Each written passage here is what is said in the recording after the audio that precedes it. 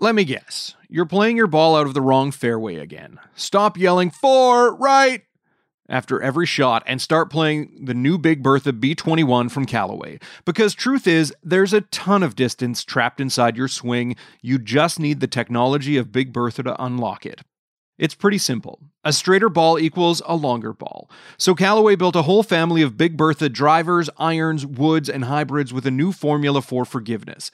Big Bertha was designed to reduce side spin while generating an insane amount of ball speed, leading to straighter shots off the tee. That's how you unleash your inner distance. And Callaway made Big Bertha irons so forgiving you can practically hit them anywhere on the face and the ball just launches. No matter your swing, Big Bertha gives every shot more distance. Big Bertha is a full family of long, forgiving, and really easy to hit clubs. Say hello to the fairway again. Introduce yourself to the green, because this is distance any way you swing it. Unlock your inner distance today at CallawayGolf.ca/Big Bertha. After proroguing Parliament in August, the Liberals delivered just their second throne speech since being elected in 2015. And with the support of Jagmeet Singh and the NDP, Justin Trudeau's team avoids having to fight an election battle a year into their second mandate. I'm Dave Breckenridge, and this is 10-3. I'm joined by Parliamentary Bureau Chief and National Post columnist John Ivison to discuss whether the throne speech was the big agenda reset Trudeau suggested it would be, and why the NDP decided to back the Liberals. Don't forget you can subscribe to this show on Apple Podcasts, Google, Spotify, wherever you get your favorite shows. We'd love it if you could leave us a rating, a review, and tell your friends about us. So, John, not too long ago, a few weeks ago, in fact, the talk was about resetting the agenda with some new key people in cabinet and a focus on recovery. That was the rationale that Prime Minister Justin Trudeau gave for the necessity of proroguing Parliament and ending the session of Parliament. With last week's throne speech, do you feel that we got the big reset that we were promised? Well, I think contrary to what Mr. Trudeau actually said, what it was all about was the Liberal Party regaining control of the narrative. Mm-hmm. Prorogation was about the wee scandal at the time. The government was getting pummeled. It wanted to stop talking about it and start talking about things that it would prefer to talk about. So you prorogue, you announce you're going to have a speech from the throne, and I guess the whole idea is that it's as you say, press the restart button. You know, I think that they're now happy they're talking about a whole new agenda. It might not be the agenda that they had envisaged when they decided to prorogue. I mean, I think that, as British Prime Minister Harold Macmillan once said, events, dear boy, events. They were overtaken by events. Yeah. And as the COVID numbers started rising, they started realizing that this whole idea of an ambitious green Build Back Better plan might not strike a chord with an electorate that was feeling very anxious about employment and income. And so if you start talking about things that are your kind of hobby horses and are not addressing the concerns of Canadians, you've got a disconnect and you're probably further behind than you were in the first place. They were smart enough to change tack. And if you look at the speech from the throne, you can almost see the joins. You know, the speech was probably written, and then they decided, well, we better not lead off with massive investments in green infrastructure, et cetera, et cetera. We better be talking about COVID. And you could see the first third or so of the speech, it looked a lot fresher and more contemporary than some of the other stuff. So from the government's point of view, mission accomplished. We're not talking about we're talking about the things that they intend to do over the next little while. Very busy agenda, essentially an election platform, although we now know we're not likely to go to an election. So overall, to a credit to them, they, despite being to some degree, and at least as far as their critics would view them, ideologues in some way when it comes to very high-minded agendas, they were able to change tack and really focus on what the concerns of Canadians may continue to be under COVID-19. What were some positives, do you think, out of this speech and some highlights that we'll see in the fall session of Parliament? If it's all enacted as it's planned, it's a very profligate plan. I mean, you're talking about adding another potentially $50 billion just on the extension of the wage subsidy alone. You know, that's going to take us somewhere close to $500 billion in deficit spending this year. That's $500 billion, which not only means that our children are going to be paying this debt off, it's probably our grandchildren too, because even if you get to a point where you've balanced the books, you're not actually paying down the debt. So it's going to be a very long time before any government is actually tackling the principal debt. Mm-hmm. I think that some kind of extension of the wage subsidy was required. probably for industries that have been particularly badly hit: tourism, food services, accommodation. But I'm not sure that it needed to be applied across the board, and I'm not sure that they looked at that. This is not a government that necessarily thinks first and foremost about the cost of anything. It doesn't do rigorous cost-benefit analysis, I don't think. That's an awful lot of money being spent when perhaps we didn't need to go the whole hog and spend 50 billion. Maybe we could have spent 20 or 30. I quite liked their green plan, which was based on a report that came out the week before by the Task Force on Resilient Recovery. It was a group of industry and green executives. The main thrust of what it was proposing was spending somewhere around $30 billion over 5 years on retrofitting homes and offices and institutional buildings.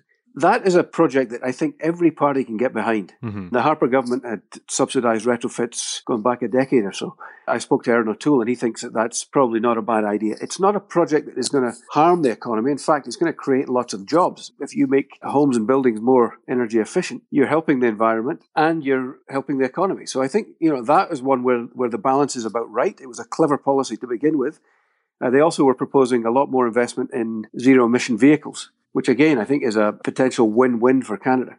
When they were talking green issues, they were actually talking issues that are not going to cost taxpayers even more money, and therefore they're probably politically acceptable. So I thought that was pretty good. But there are so many initiatives going through this document that I think the biggest problem is this is not a government that has got a great reputation for executing on its ideas.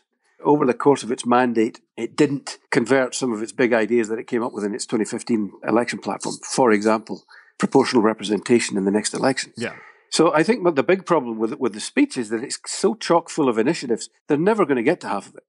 Well, especially not with a minority parliament. Although, arguably, we don't have one of those anymore. Well, I suppose that's true. The NDP has said that they will support the throne speech. What did Trudeau have to offer up in concessions to get the support of Jagmeet Singh and the NDP? Well, he didn't have to offer that much, to be honest. The disagreements were over whether people getting the Canada New Recovery benefit were going to get $400 a week or $500 a week. For a government that doesn't care how much money it spends, what's the difference?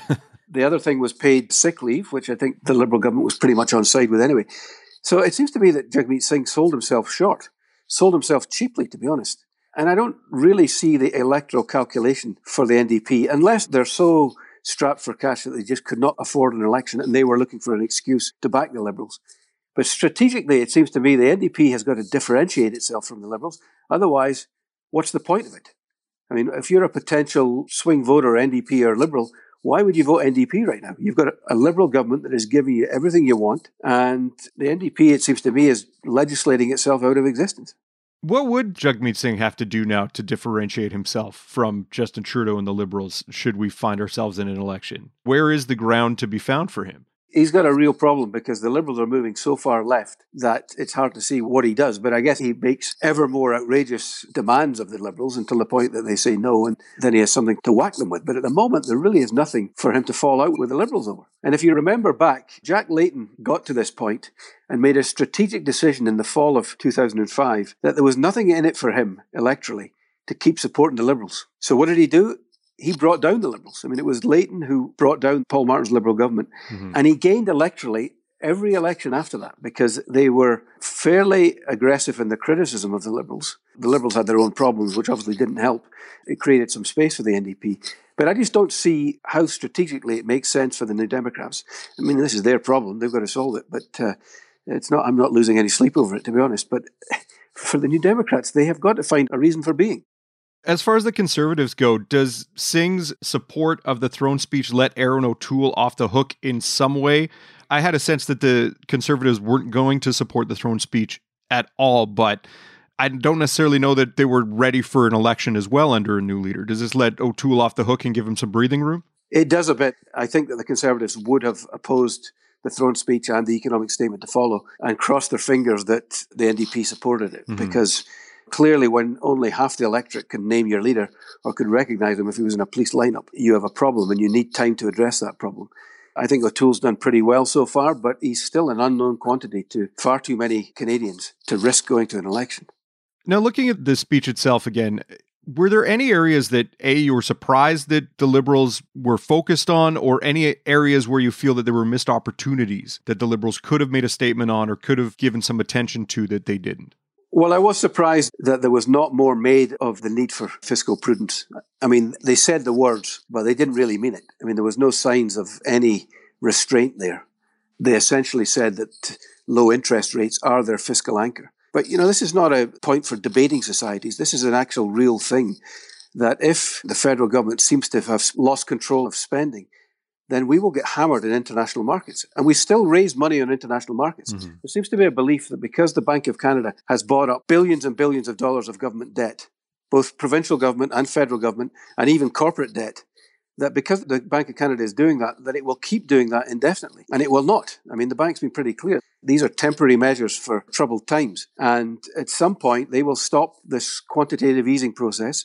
And at some point, interest rates will start rising again. And by then, I suspect that the credit rating agencies will have downgraded Canada's debt rating. And we will start having major problems with our debt servicing. I mean, in the mid-90s, 36 cents out of every tax dollar was going on debt servicing. It's now somewhere around 10 cents, but that's only a function of low interest rates. It's not a function of the level of our debt, which is obviously massive now. Mm-hmm. It's over $1 trillion and rising, and there does not seem to be much heed paid to it. Now, I thought that the speech from the throne would at least have some indication that the government has a plan to at least start reducing the level of deficits, get those deficits under control, and maybe put a target of 1% of GDP for deficits, maybe 10% for debt servicing costs. Mm-hmm. There was nothing like that, and I think that that's a major opportunity missed. One thing that had been bandied about in recent weeks was whether the Canadian Emergency Response Benefit would be continued and rolled into some sort of guaranteed income or universal income benefit. And I believe Chrystia Freeland is someone who is a supporter of that idea. And there are others in the Liberal caucus who have been pressing for that idea. Were you surprised that it wasn't in there, or do you think that that's something that the Liberals shouldn't be touching whatsoever right now? Well, I think that may have been their concession to fiscal prudence, that there wasn't more on that. Mind you, the extension of the Canada Recovery Benefit is, in effect, a universal basic income. I mean, it creates a floor price on what people are going to earn. You can earn $20,000 on the CRB. You can then earn up to $38,000 without being penalised. So it would seem to me this is a huge disincentive to work. Because if you're a minimum wage earner in Ontario, for example, you would earn $27,000 a year. Now, you can earn $20,000 by staying home. Mm-hmm. So I would have thought at the lower end of the wage scale that there are going to be labour shortages, at least as long as this Canada Recovery Benefit goes on. And we're going to see people maybe taking some part-time work to earn up to $18,000, so they get to the $38,000 before any of it's clawed back. I mean, it's going to have a major transformation for low-income workers, but it's hugely expensive for the country, and I think it's for the labour market is going to be a big problem for them. Jagmeet Singh has said that the NDP will support the throne speech. There won't be an election. When will there be a vote on it? When will we see the fiscal update? And what's the next step for the Liberals here? So we now know that the Liberals will get through the throne speech. I guess there's a prospect that if the government doesn't follow through with the cash in this fiscal update that they're going to give, probably in November, I would think, there is a prospect that the NDP might bring them down over that statement if it doesn't follow on from the promises made in the throne speech. But I suspect it will, so therefore we're into next year. Jagmeet Singh has signalled that as long as this relationship continues and he asks for something and the Liberals give them it, then we may continue in this vein for the next 3 years. We might see out a 4-year mandate in a minority government. The average lifespan is about 18 months. I think we've seen longer. I'm trying to think back now to Harper.